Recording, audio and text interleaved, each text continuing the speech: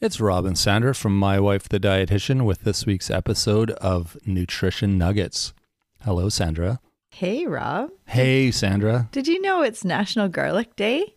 I did not. Yeah, Wednesday, April 19th. Actually, I'm lying. I did know that because we discussed it the other day. I'm busted. Yeah, I was just pretending. So, yeah, National Garlic Day. What does that mean? Who decides that? I don't know, but we're going to talk all about benefits of eating garlic. Okay. And because garlic is kind of deemed a superfood, and I'm wondering, does it deserve this designation? I think so. I love garlic. Hells to the yes, it does. Yeah. Oh, yeah. We're going to cover some interesting facts, the history and nutrient composition, the sulfur alleles, the action it has, the anti-everything, anti-cancer, anti-inflammatory, what condition it helps, what conditions. It's like an anti-first date food too, I think. Well, that's a side effect of eating too much. Yeah. Anti-people get close to me kind of thing. Keep away the vampires. Yeah, keep away all sorts of things, I guess, but... Oh, right. Keep away the germs, antimicrobial. Is it really? Yeah. Oh, look at that. Yeah. And how to use it. So different ways to use it in cooking. Awesome. So it's been used for centuries in medicine. So Hippocrates, the father of medicine, who said, let food be thy medicine and medicine be thy food, prescribed garlic. It was one of the ancient remedies for respiratory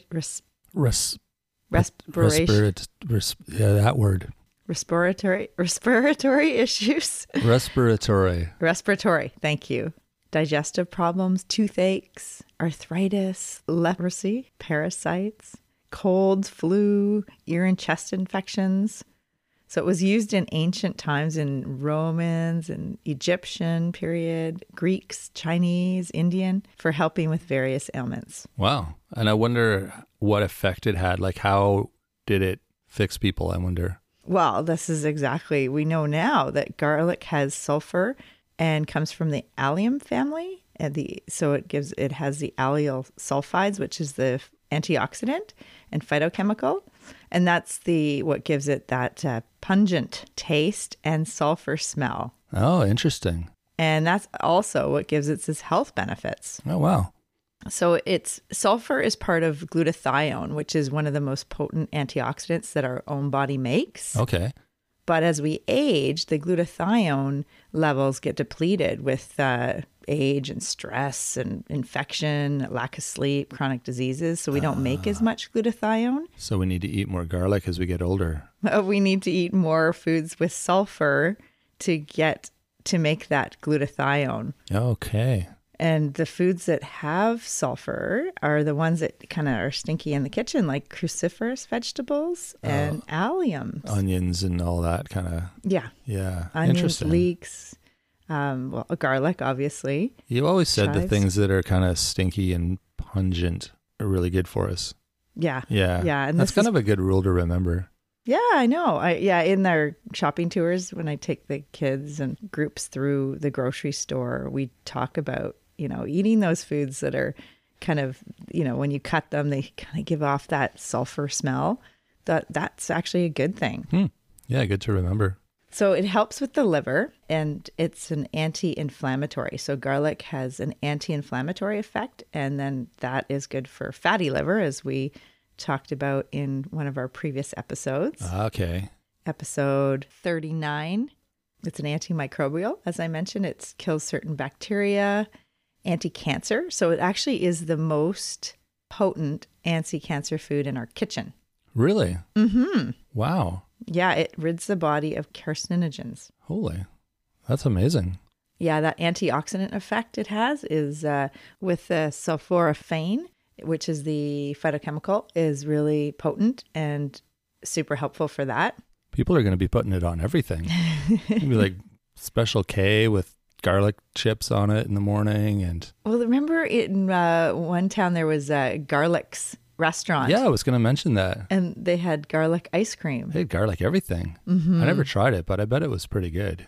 Well, yeah, when you roast it, it gets sweet, right? Yeah, exactly. And sticky and delicious. Crust, like caramelized. Yeah. It's also got an antithrombotic effect. So it hinders platelets from clumping together. Is that what thrombosis means? It's it helps prevent blood clots. That's what I was talking about.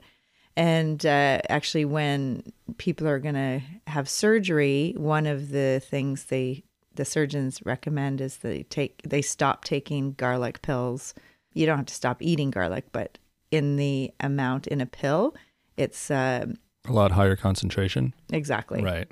It helps the liver detoxify the body from lead overload. There was a study of employees who worked at a car battery factory, and they had higher levels of lead in their blood. Oh, interesting. And taking 3 cloves a day of garlic actually reduced their blood levels of lead. Oh, wow. Huh. So it naturally detoxifies. It helps to detoxify the body. When I was a kid, we always used to put our tongue on batteries to see if they worked. Do you remember that? With the 9-volt batteries, you'd stick I your hope tongue. not the car battery. Yeah, exactly. Garlic has similar action to a common blood pressure medication called atenolol. And there was a study that showed people that took 4 cloves a day, the equivalent of 4 cloves a day, so 600 to 1,500 milligrams a day of garlic over a 24-week period had their blood pressure came down to the same degree as if they were taking the medication. Oh, interesting. Yeah. And that's actual garlic, not a garlic pill, or the garlic pills? Yeah, garlic extract. I see. Okay. So the nutrients in garlic to give it this important effect, I mentioned the sulfur, but it also has vitamin C, B6, manganese, and selenium. Oh, wow. And with everything that this little potent bulb does, it's good for blood pressure and blood cholesterol. And you get about 10 to 20 cloves in a bulb. Right. Yeah, because they all peel apart. They're like a little orange, right? They all have little segments they peel apart. And Yeah, and it depends on the bulb and how big it is and what the genus or like the background of it is. yeah, for sure. There's different types of garlic, but they all kind of grow in a similar fashion, don't they? From what I've seen anyway. Your typical kind of garlic that you use in the kitchen, and you bust it apart and slice it up. And Yeah, I'm glad that's what we're going to talk about next is how to use it. okay.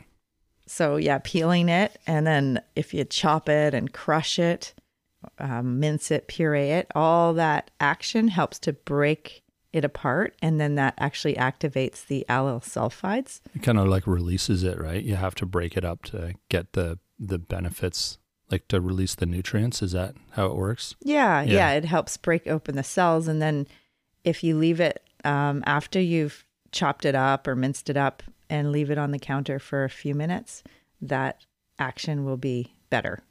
Oh, really? Yeah. Like don't put it in the food right away? Exactly. Okay. Yeah. And also, that's the other thing is it's better to add your garlic at the end so that you don't overcook it. That's what I do. Yeah. Oh, that's good. I learned that the hard way. Why? Well, I used to put it in like at the beginning, you know, when you're like doing your onions and all that, and they're so small and sensitive, like the little chunks of garlic, that they were like burnt.